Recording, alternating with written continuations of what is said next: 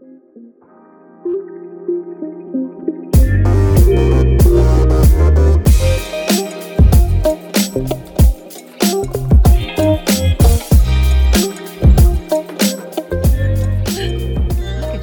at you go.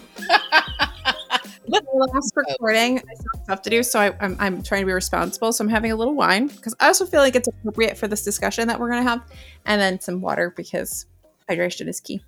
Hydration is key. I've already had 32 ounces full of water, so I can't say that I've had that much. I've had 1 can of seltzer. This is my second. I actually think I drink too much water. I think you might.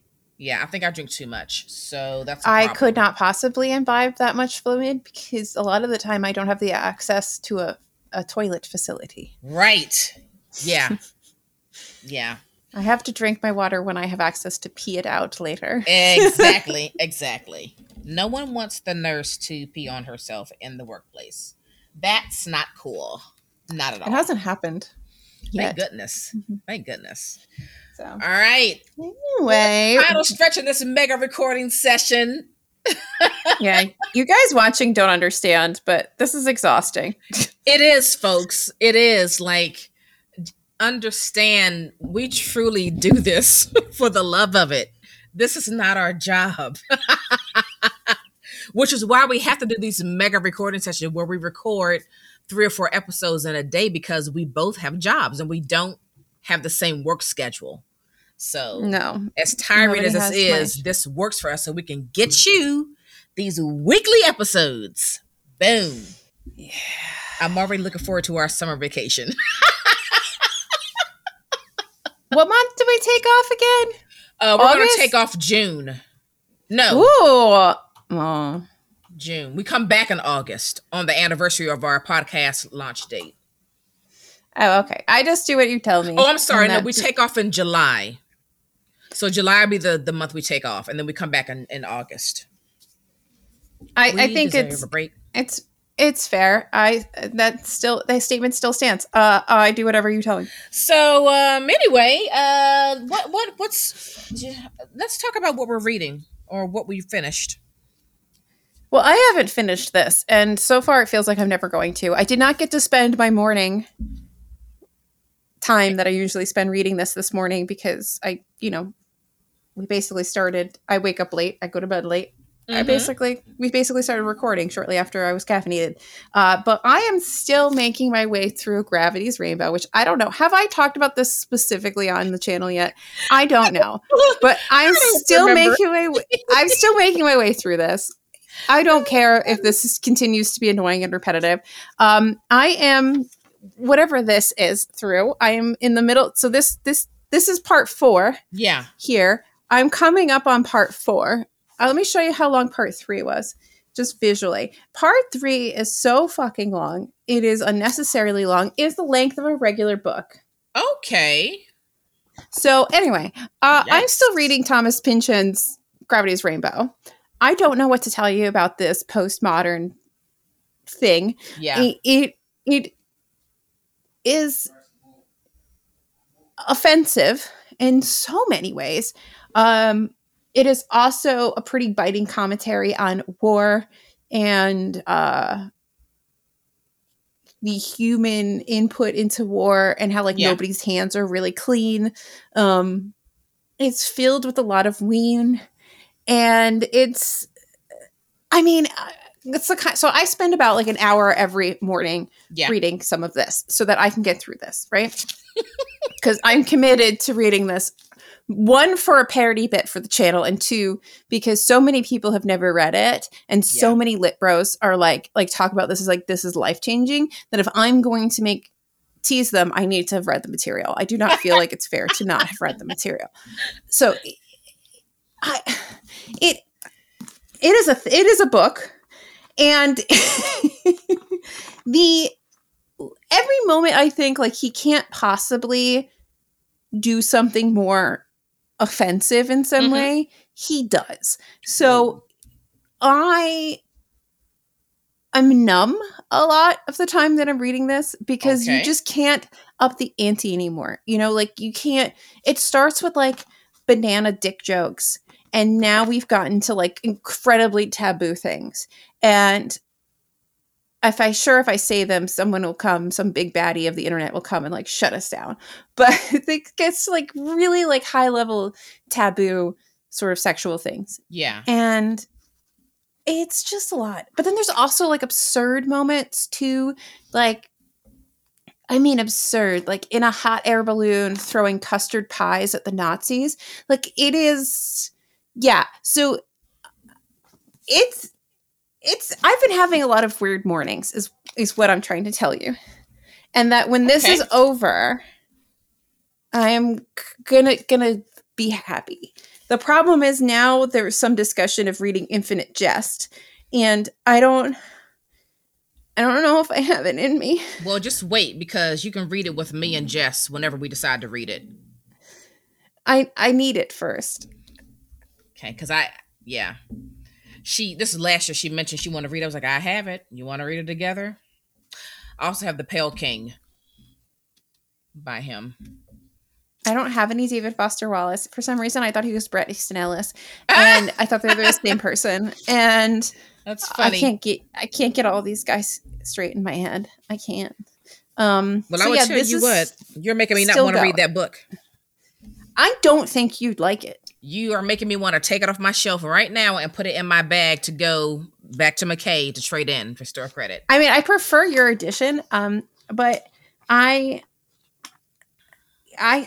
yeah. So there are moments where it's kind of unfair to Pynchon, because there are moments where when it's being serious and it's reflecting on World War II and what's going on, and it's more deeply rooted in historical fact. Yeah. That it is really well done. But then he'll throw in like a poop joke or like a limerick after limerick after limerick about dicks. Yeah. And like, or like just like some really crazy just sex scene. Like, it's so disorienting the entire time you're reading this, because whenever you start to feel like, oh, this is good, like this is good, then it's like bam, penis, and like you're like it's whiplash. This book is whiplash while you're reading it. Like, what are you trying to tell us?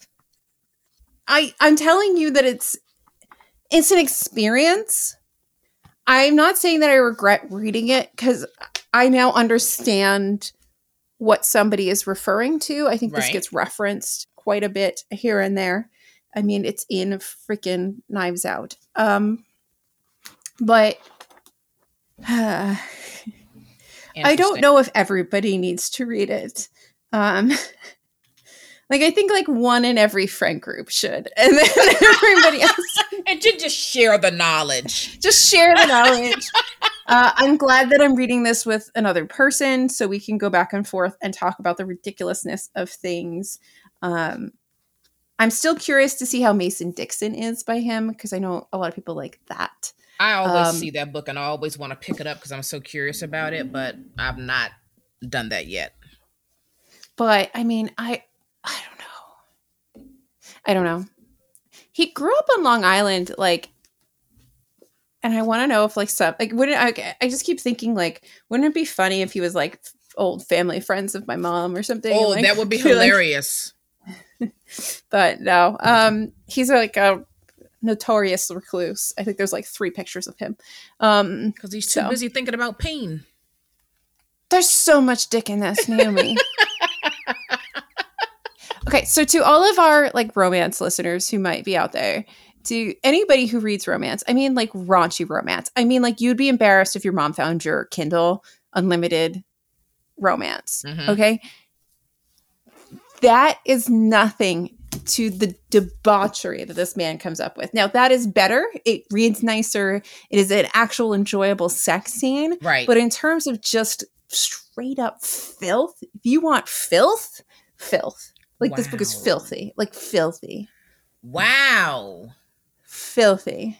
I'm hoping that by the time you finish reading this, it becomes clear to you why these lip bros think this is such an important piece of literature. The ending is supposed to be spectacular, and that's what I'm holding out on. Is the way this gets wrapped up is supposed to be like amazing. Okay. And there are these moments where it's really good. Like he is making really poignant commentary. Yeah. This is not supposed to be we've been talking about this for 15 minutes. No, it's like really poignant commentary on like the war machine and how, especially World War II, how like America had their hands dirty on both sides for this. And there's a I probably won't be able to find it, but there's a section here. Oh, it demanded this. We didn't. So perhaps you used a rifle, a radio, a typewriter. Some typewriters in Whitehall and in the Pentagon killed more civilians than our little A4 rocket could have ever hoped to. You are either alone, absolutely alone with your own death, or you take part in the larger expertise and you share in the deaths of others. Are we not all one? Which is your choice. So like there's these moments that are really well done. Yeah. And then, but it's just this whiplash back and forth between that and like the absolutely absurd and filthy is just, it's too much. The sheer amount of limericks, Naomi. I've never seen so many limericks in my life. And apparently this is a thing he does. So interesting. I only own one other book by him, and that's Bleeding Edge, and that's been on my shelves for a long time. Maybe I'll read that one first. I don't know what it's about. But maybe I'll read that one first as you're going through Gravity's Rainbow. So the thing is like I can't say I hate it. Yeah. I don't hate it. That this is just, it's so much work. Oh, yeah. It's not an easy read. Yeah. But that payoff better be, I said the payoff better be worth it. And if we get to the end of this and it's a dream, I am like punting this book into the lake. Ooh. Like I am not. What if it is? No. Let's not even go there. Even go there. There will be a very angry moment in this reading. All right, folks. Make sure you subscribe to Nerd and Nurse Reads YouTube channel because you're gonna want to hear how this ends. I know I'm gonna want to. You're gonna want to see that video where she talks about it in relation to these lip bros. Oh, this is gonna be interesting. All right. I have just started Wanting Women Writing About Desire, edited by Margot Kahn and Kelly McMasters. This is a collection of essays. This is coming out from Catapult. Thank you, Catapult, for this advanced copy on February 14th. I'm very excited about this. I like how, and the introduction really kind of reels you in to want to read more. But a part of the introduction says, in thinking about desire while co-editing this anthology, we've come to understand that desire lives in both the body and the brain.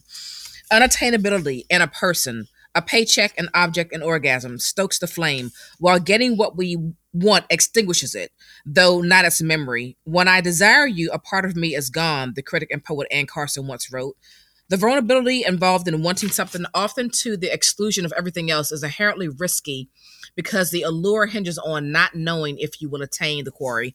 I'm excited to dig into these essays. So again, that is Wanting Women Writing About Desire, edited by Margot Kahn and Kelly McMasters, coming out from Catapult on February 14th.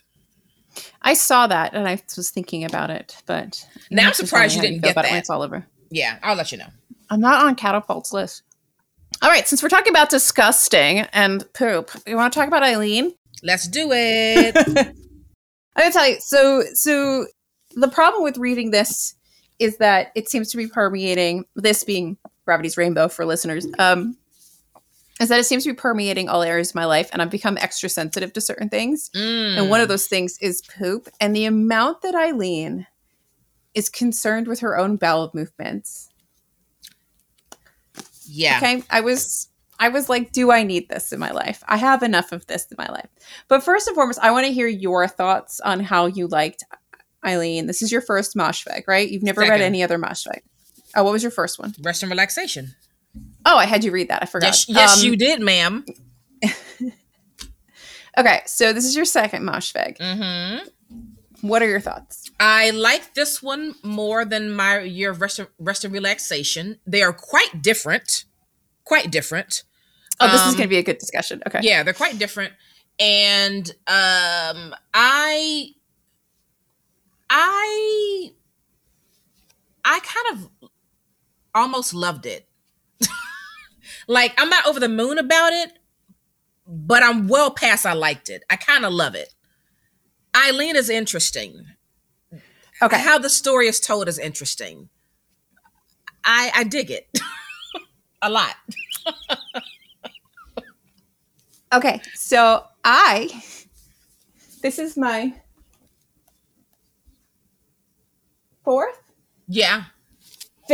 my fifth mosh fig, because I don't own one. This is my least favorite. Interesting. And if I had read this first, I don't know if I would have been so Ooh. eager to have continued on with her. Interesting. Writing. So I said I think this is gonna be interesting. Yeah.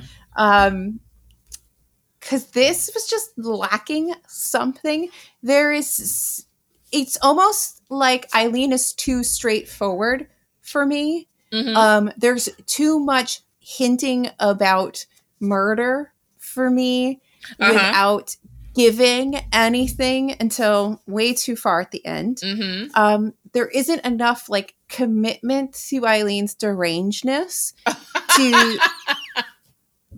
Okay, because like my Year of Rest and Relaxation, we commit to that insanity. Like that is commitment to the insanity that you are going down, right? Yeah. Death in Her Hands, commitment. Like you just spiral slowly down into, is it dementia? Is it insanity? Is it both? Is it, what is it? McGlue is really like sort of similar in that Lapvona, you amp, even Lapvona, which is very different. You amp up as you're going along, and like the book is kind of like this weird religious fever dream, and this just felt, in comparison to all of those, a little lacking. I can understand that. Yeah. I'm not saying it's bad. Yeah. It's not like I'm like, this is the worst book, but like in this journey that I've been on, I've been on this journey of reading all these mosh figs, and I like the last one I have to read, I think, outside of this one little novella I have to try to find, is Homesick for Another World, which is all of her short stories, which I should get another influx of Pango bucks, and I should be able to order a copy tonight if nobody bought the copy. Because there's one copy on there that's under $10, so I might be able to buy it. There you have it. But I don't know. I guess I'm not understanding why everybody was like, oh my God, I can't wait to hear what you think about Eileen. Because I just didn't think very much about it at all. I thought it was pretty like surface level, unhinged woman. Maybe I've just read too many unhinged women books. I mean, I too thought it was going to be more, which is why I was so excited for you to read it. I thought it was going to be unimaginably horrific. That's what I thought, based off of the emotions and reactions that people have been having towards this book for a lot of years. So I just didn't think it was turn out that way. Obviously, I still liked it, but it's not what I thought it was going to be. I didn't think it was horrific, though. This is what I'm saying. It wasn't at all what I thought it was going to be. I really thought I was entering into the world of this like super hardcore murderous woman. That's what I thought this was going to be. She's barely a murderess. Like she's like, she is a woman who is traumatized from birth by her parents and has an eating disorder and like a whole body dysmorphia issue. And she kills like one person. Yeah, it's not what I thought. But for what it was, I liked it. It's just not. I mean, for the amount of time she was like talking about killing her dad, she could have at least like thrown something at him. Like she didn't do anything to him. No, she didn't. She didn't. She didn't do anything. Yeah, I guess about, I don't know, maybe like halfway through I was like, "Oh, so this is not what I thought it was going to be." That's what I get for Yeah. assuming things that I don't know. I said, "Okay, so this is something different." Okay, I get it now, but it's fine. So let me just remove what I thought it was going to be and just Mhm. continue on down this path and see where we end up. I'm not into Murderland in this book. It's fine. It's not what I thought. It's fine. And honestly, like, what I'm really glad it wasn't was I was worried that it was gonna be like, what's that stupid Stephen King book with about the car, Oh, Christine? Because it's Christine. like this stupid cover just kept making me think of Christine. And I was like, if there is a sentient car in this book, Yeah. I'm going to lose my mind. Thank God there isn't. But Yeah. I mean, I don't know. There was one passage I really did flag because let me see if I can find it. Because I really thought it was very interesting. Because I like the fact that like her dad is this drunk, messed up old cop who's fighting his own ghosts, basically, but he's also this incredibly religious, pious. These are all in air quotes. Catholic guy, right? He's got to go to church every Sunday. He's constantly like, "Aileen, you look like a whore," like Yeah. like um and you can see that religiosity sort of how it made Eileen this like really prude, like uptight person until I guess she wasn't. But I really liked this part with her mother because you don't get a ton of stuff with her mom, and I kind of wish we had more mom. But my mom rolled her eyes at my father's superstitions, how he'd cross himself before eating, look up at the ceiling whenever he was hopeful or mad. God is for dummies, she told us. People are scared of dying. That is all. Listen to me, girls. I remember when she said this, pulling us aside one day after our Aunt Ruth had come over and scolded us for being lazy, for being spoiled brats, or something like that. She and our mother didn't get along. God is a made up story, our mother told us, like Santa Claus. There's nobody watching you when you're alone. You decide for yourself what's right and wrong. There are no prizes for good little girls. If you want something, fight for it. Don't be a fool. I don't think she was ever so caring as when she delivered this terrifying pronouncement, to hell with God and to hell with your father. And that is my favorite part of this whole book. Yeah. Yeah. I mean, the dad was obviously also just dealing with a lot of grief too. That was obvious, and so Mhm. was she. And you're right. Like, I don't. Does Atessa not like fat people? So I asked this question, and I guess she had an eating disorder. So I guess that kind of makes some sense where that might come out in the writing, especially when she's writing not likable characters. That like a factor of being unlikable, Is your fatness? or your dislike of fatness too. Yeah. Because um, what's her face, whose name is escaping me right now, in Death in Her Hands, is really fat phobic and like mean. And yeah, she's not very nice about it either. So I mentioned that twice, and I think I remember it in my year of rest and relaxation, but I was Mm-hmm. so caught up in all of the. Oh yeah, the friend is like the one who's always like on a diet or something, right? Yeah. Yeah. And so it is a theme that shows up a lot. I think that there might be something to do with history. I'm not a Tessa Moshfegh, so I can't say. Yeah. It would make sense that would color some of her writing in some way.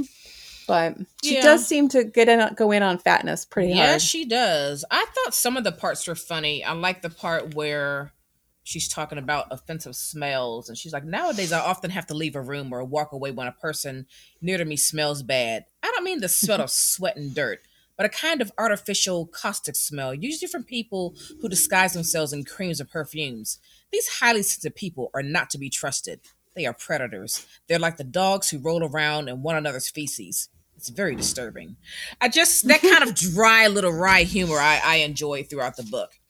But some parts of me felt like the damn therapist at the hospital was more unhinged than Eileen herself. She wasn't a therapist though. She Or was a whatever teacher. she was. She was more Yeah, unhinged than Eileen. the therapist was the guy that like I thought we would get more from, but he just kind of exists, and we just got the teacher. No, but the teacher is absolutely insane. Yeah, like she went there. She's the one that Anyway. took some action. I mean, this book should have been Rebecca, but that's a different book. But I don't know. Like, I don't see it. I just don't see it. Like, now in like the pantheon of Mosfeg books, like, I can see how this would be like the beginning. I can see pieces of this in some of the other books she's written, but no, I don't think that I would have read on. I mean, maybe eventually, but I wouldn't have been like, when after I read My Year of Rest and Relaxation, I was like, I need to read more of this, you know, like ferociously wanted to consume her catalog. I don't think I would have had that feeling if I had read this first. It's funny you say that, because that's the feeling that I had about reading I'm not enthused about Atesha Mosfeg.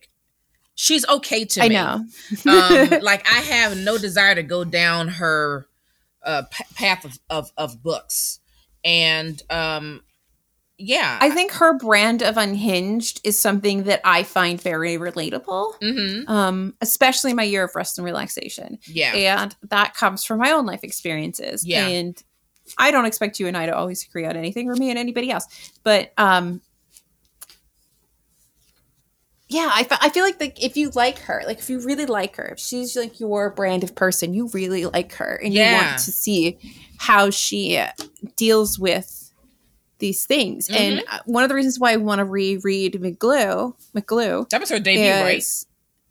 No, this is her debut, isn't it? I thought McGlue was her debut. Okay. But why I like McGlue is because I feel like it's a wholly different. Well, I need to reread it because it is. I didn't have a physical text to refer back to. I was just listening to it and doing some other things. And I really liked McGlue because it felt different than all the other books, and not in the way Lapvona is different. Lapvona feels like she's really leaving behind pieces of what she wrote before, these like very deranged women and all of that, and making kind of like another turn in her career. McGlue is like the historical fiction male version of, I think, her other works that are just these unhinged women. And I'm really interested in rereading that again so I could get like a more full experience. That's why I'm looking for a used copy of McGlue. Debut. But it's what's the debut? McGlue. McGlue is? Anyway. Well, I think McGlue was better than this then. Yeah. There you go. I enjoyed it. I'm glad I read it. I think the ending is a little wild. It's not as wild as everyone seemed to make it out to be. I also don't find that her endings in general are as salacious as some of the rest of the book. Like My Year of Rest and Relaxation almost doesn't fit with the rest of the book, but I like it because it's something that, as a New Yorker who is of the age of a lot of these people in the book, it hits really home to a lot of things. That loss of 9/11 really hits home. Right. And it captures something that some of us really experienced quite personally and deeply. It's going to be like pandemic literature in like 8 years, I think, when there's going to be people looking back that grew up, you know. Yeah. In this. So I don't know. I feel like you and I think we probably expected a much more in-depth discussion of Eileen. Yeah, but there's really not much here. And here's the weird thing about this book. I will say the weird thing about this book is the big thing that you're waiting for really doesn't have a damn thing to do with Eileen. That's the strange thing about this book. It's not like something happened to Eileen, and then based on what happened, she does something in response or reaction to it. She kind of got pulled into something that has nothing to do with her. And then like when you find out what it is, yeah, it's terrible. But like on the face of it, it's like, you didn't even have to be involved. And like, was Eileen even that crazy? Like when you put her up against Rebecca, like, is she really that crazy? No, I just think that she was a young woman who was really at a loss without her mother, and also had been emotionally abandoned by her father due to his loss of his wife. And she You know what I created an unhealthy attachment to this woman who herself was absolutely deranged. Absolutely deranged. Absolutely. I would have liked more of a book about Rebecca Scott. That would have been more interesting. Rebecca St. John. Rebecca Scott. Who's Rebecca Scott? Did I just make? We just made it Michael up. Scott gave him a wife. Okay. That would have been more interesting. Who the fuck is Rebecca Scott? Like, for instance, had Eileen not been a part of it, if it would have been about Rebecca and Lee Polk and all that business about what was going on in that family, you know what I mean? Like, that could have been a whole story in itself. It would have been I think I would have been much more into that story. Absolutely. But saying that is sort of underselling my experience with the book, because I still couldn't put it down. I still really wanted to know. I was still very invested in it. I'm with you. It was not like, it was very page turnery. I was really interested in it. But in the whole grouping of everything, once I closed the back of the book, it wasn't as good. Yeah. As some of her other things. I think you would really like Death in Her Hands. I think that it's very similar in vibe to Drive Your Plow. Hell, I'll read it. Like that. And I think you'd really like that one. I do need a new copy, because the copy that you and I bought has like, I didn't realize this, the back cover has like a slice in it. Like when they were taking it out of the box, they must have sliced the back cover. Yeah. And I didn't notice it when we bought it, because I was probably high on buying books all day with you. And I didn't notice, because I was just so excited that it was on the buy one get one 50. Exactly. Oh yeah, that was the Barnes and Noble book. Yeah, that's right. I got that and Kafka on the Shore. Right, that's right. Because I never see those on like the BOGO table. So yeah. I mean, like, I'm glad I own it. I'm glad I read it. Yeah, I think it has its merits. But if the story had been about Rebecca.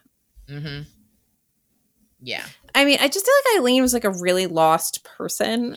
And it's sad. And I'm glad that she had a life where she grew up and she had ostensibly a good life. Like, that's nice. Like, I'm happy for you. Absolutely. I'm happy that you got out of the town and all the other things. Exactly. Like, but it just, I don't think that was the point of the book, was to have this like happy ending. I think the point of the book was to be sort of darker and psychological and introspective and all of that.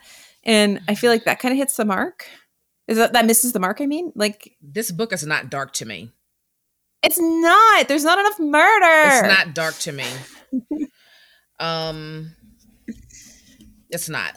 So I was expecting so much more than what I got, and the thing is that I went into it with very few expectations in reality, because I didn't know what I was expecting.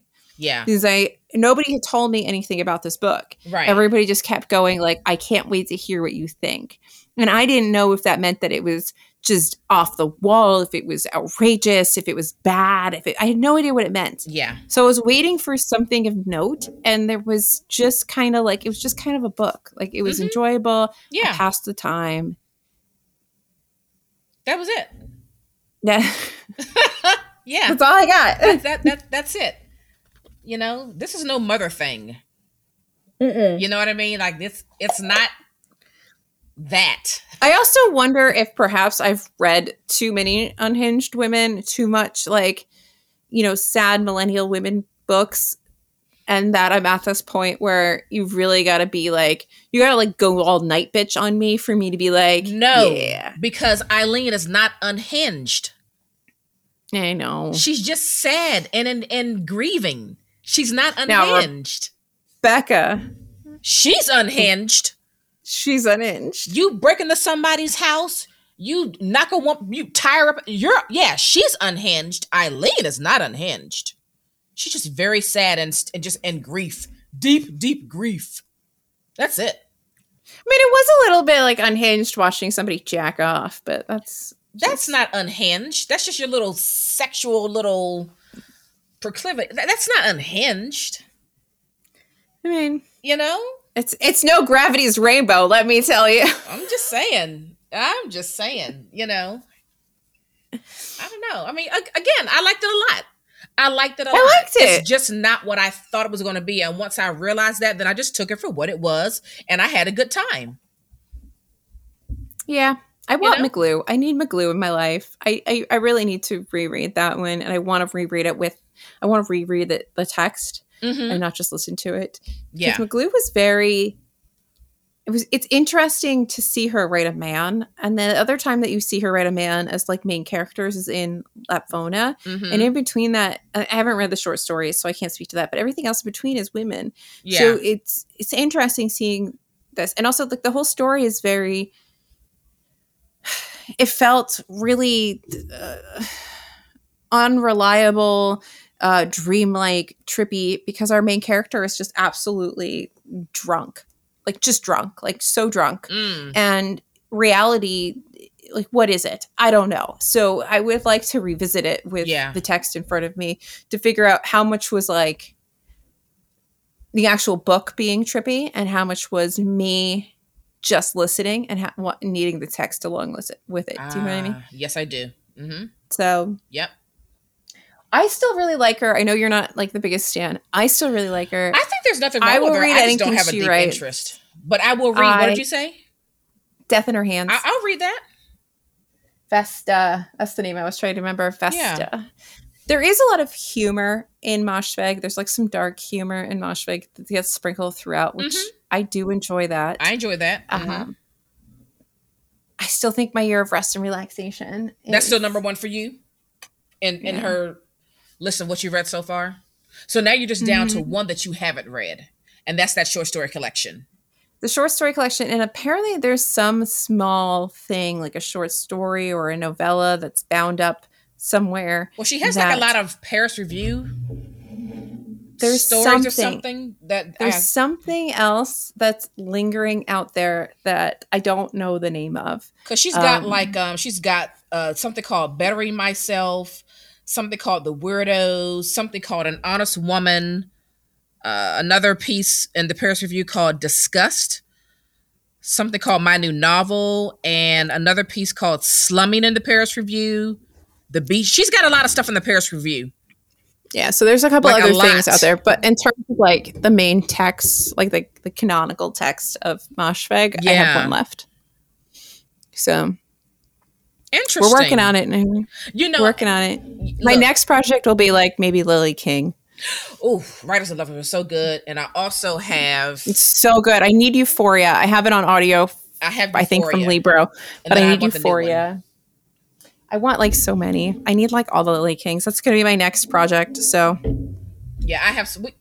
This is the year for projects, right? Because we have so many books we're reading from our shelves, and I love. But I only own one Lily King, so that's going to be like it's going to take me a while to find them. Okay, and I only own two, and I've only read one. I've read Writers and Lovers when it first came out, and then at the end of last year, I found Euphoria, and then she just had a book come out. Either at the end of last year or the end of last year, right?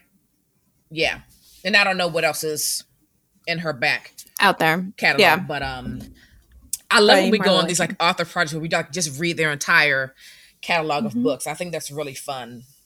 It is fun. It's fun to see like what they have, which ones you love, which ones you don't love. All that stuff is. It's just I have a good time with that. Yeah. And it's fun to sort of argue that with people because people will be like, no, but this one's my favorite or like this one's the best. And I really like those arguments with your like fellow readers. It's a good time. It's a good time. So I'd love to know everybody's, if you also really like Moshfegh or you've read a bunch, I'd love to know your favorites. I think that it's kind of fun to see where everybody sits in the whole canon of Moshfegh. I feel like I don't know. It's interesting. It's interesting to see which ones you like. I know. I do think that Lapfona got an unnecessary amount of hate. I just think it's different than all of her other books. It is very good. It is a very scathing review of religion, I think. And I think if you were going in to expecting Aileen or any of the other like unhinged ladies, that's not what you're going to get. It's really quite crazy and debauched, and it's wild. I really did enjoy it, but it's also the kind of book that like you're kind of like, what did I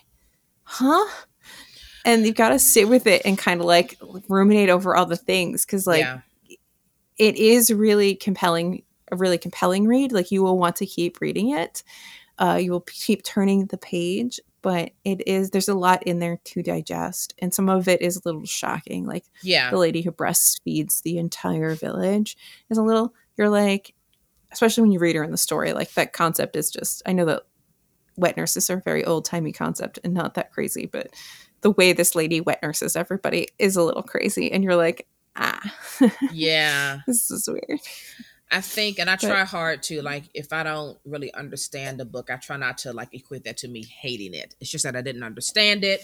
I didn't understand what the author was trying to do, where they were going with it, but that's not necessarily like. Sometimes I don't understand a book and I hate it. But usually what I'll do is I will look at a whole bunch of reviews and try to get a sense of where do I fall in all these other people who are talking about it. And does that help me clarify all of my feelings? And do I kind of get a better sense of it? Mm-hmm. And how do I feel about it? Like, I've been doing that with, I almost called it Paradise Lost. To Paradise, not Paradise Lost. Oh, yeah. That one really stumped you. You're like, is this a masterpiece or what is it? Like, because the 3 pieces I liked. If she had continued on with either of the 3 pieces, I think I would have, if any of those stories continued, I would have loved it. I loved those snapshots of story that I got in each of those 3 parts. Yeah. But as a collection, as something that's supposed to be a continuous novel, no. And I do think that most people can skip it. I just don't think that it's worth. Yeah. Like, A Little Life is phenomenal. I've never read A People in Trees or The People in Trees or whatever it's called, and I will read it eventually. Because I do think Hana Yanagihara can write. She's a fantastic writer. But it missed the mark for a lot of people, I think, to Paradise. Yeah. I think a lot of people really anticipated that read, and it missed the mark. Yeah. I think whatever she was trying to do, she didn't do it. Yeah. I mean, you know me, I had to put it down, and then I came back to it later, and I reread some of it, and then continued on it and finished it with somebody on Instagram.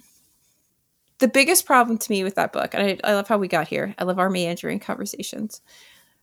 My biggest problem with that book is that the things that connect those stories are so like whisper thin that it's barely a connection. Right. There is a familial connection between each of the 3 parts, but it's just so just barely tangential. You gotta really dig for it.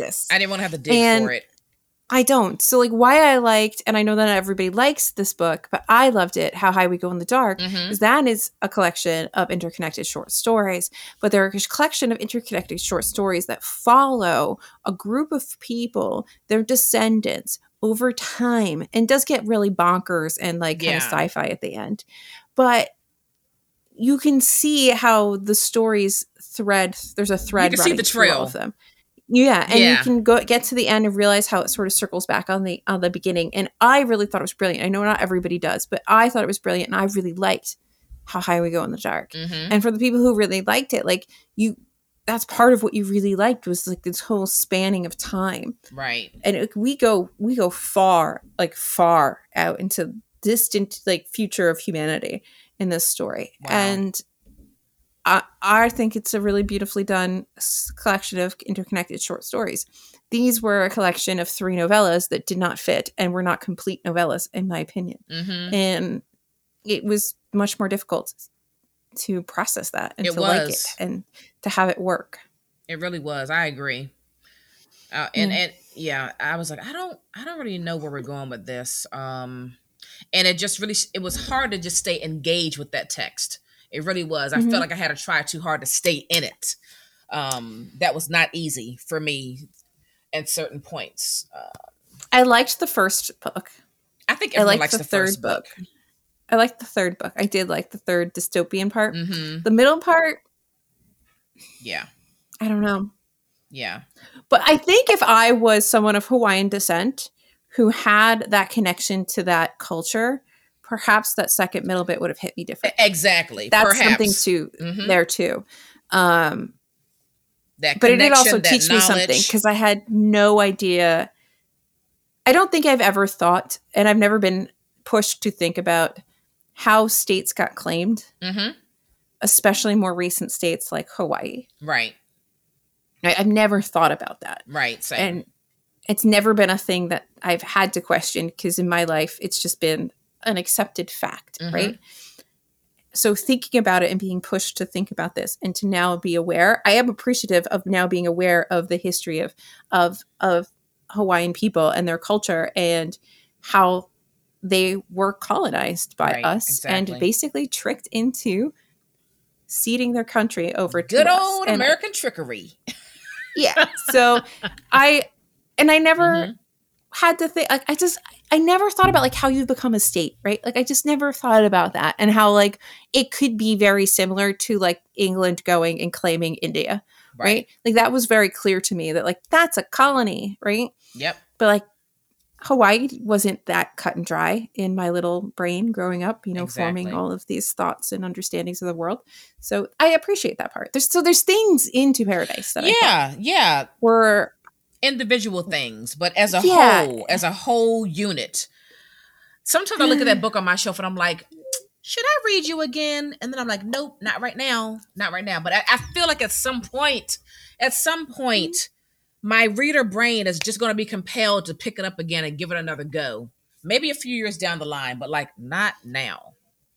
But that's why I sometimes waffle on this, and it's either the greatest masterpiece that I have read in my lifetime, or it's a piece of shit. Right. So I guess time will tell. Yeah, for sure. But until then, you know, The People in Trees, I do want to read. I just want to see what that's all about. And I do want to reread A Little Life, but I'm not ready. Oh, I don't want to reread that. I know you. I do want to read it because I love them. I love all those characters.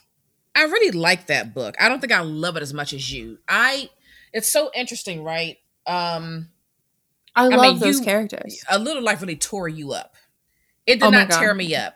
You know, a book tore me up was The Heart's Invisible Furies by John Boyne. I think about that book like you think about. Do I have that book yet? I don't know, but I think about that book the way you think about A Little Life. That book really like brought me to my knees emotionally. And the way you think about those characters in A Little Life, and the way that's how I connect with The Heart's Invisible Furies.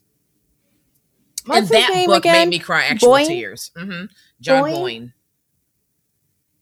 Oh, I do own it. Yeah. Now, you know, I thought I finally got it. You know, I buddy read that with Lacey. She hated that book. I was just interesting. I was an effing mess with that book. Like how you were with A Little Life with the tears, that's how I was with the story. I mean, it just gutted me. Like every chance it got, it was like, here's another gut punch for you. I mean, I was a wreck. The only thing that hurt like A Little Life was Betty. Oh, which I need to read, yeah.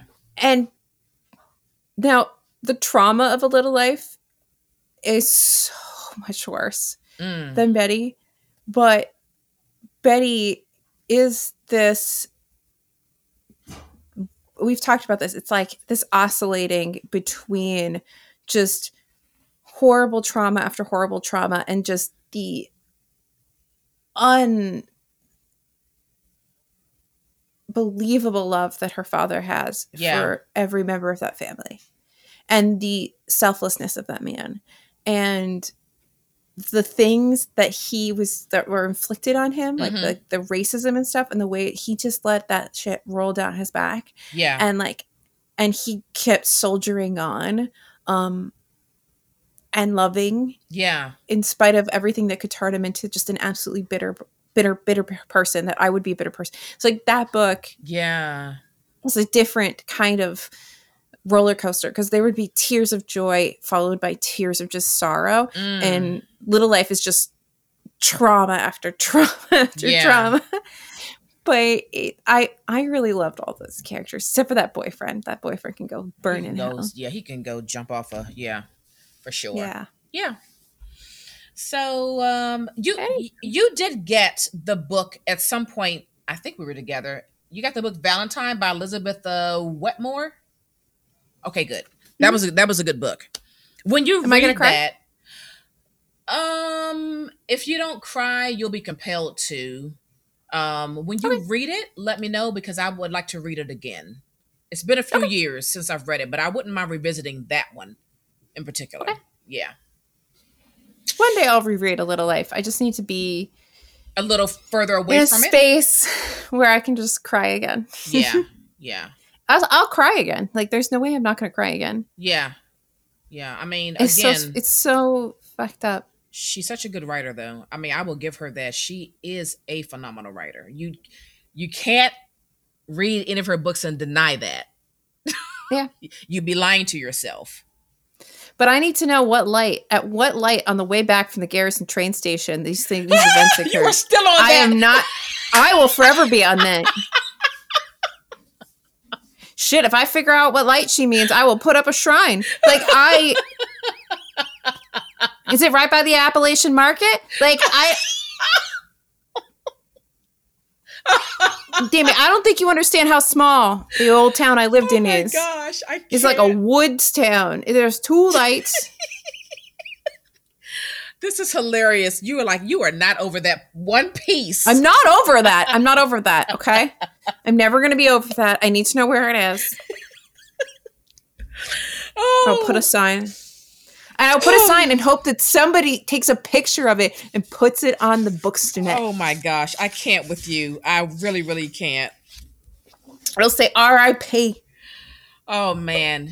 Have y'all read any of these books that we're kind of like tossing out there? I love these kind of bookish conversations. All right, recommendation time. I finished Bliss Montage by Ling Ma, which was one of my anticipated reads for last year that I finally got to. And this is her collection of short stories.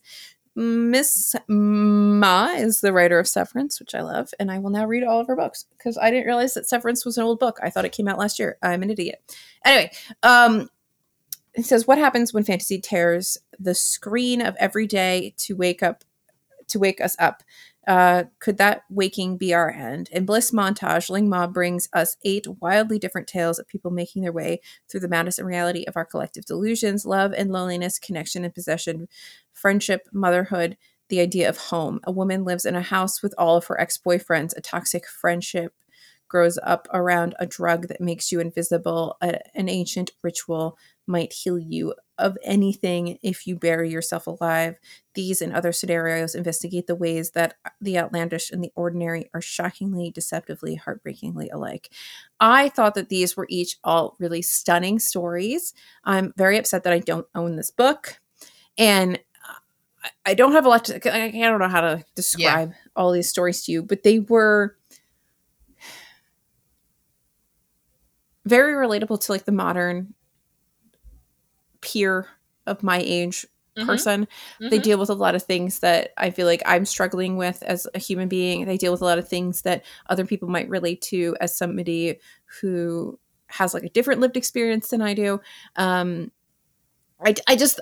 really enjoy Ling Ma, and I think that these stories are really wonderfully executed and show how great she is as a writer. There's some really interesting, like the house of living with all of your ex-boyfriends, that whole story, fantastic.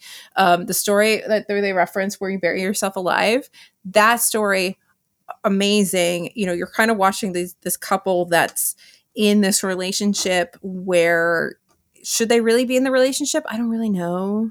Does he really understand her? Does she really understand him? Does she just kind of say yes to things? Because she does kind of just say yes to stuff because she knows that in the future it'll be good for her. And how many of us do things like that? Where they're like, I know this is the intellectually, this is the decision. Yes, I should be making. So I thought she just does a really beautiful job of exploring all these really just basic human experience kind of things that go on, especially in the modern world. And I loved them, and I need to own this book. I like that. All right. Yeah, we like Ling Ma. Severance was fantastic. Definitely something you all should read. We talked about that on the podcast before as a recommendation.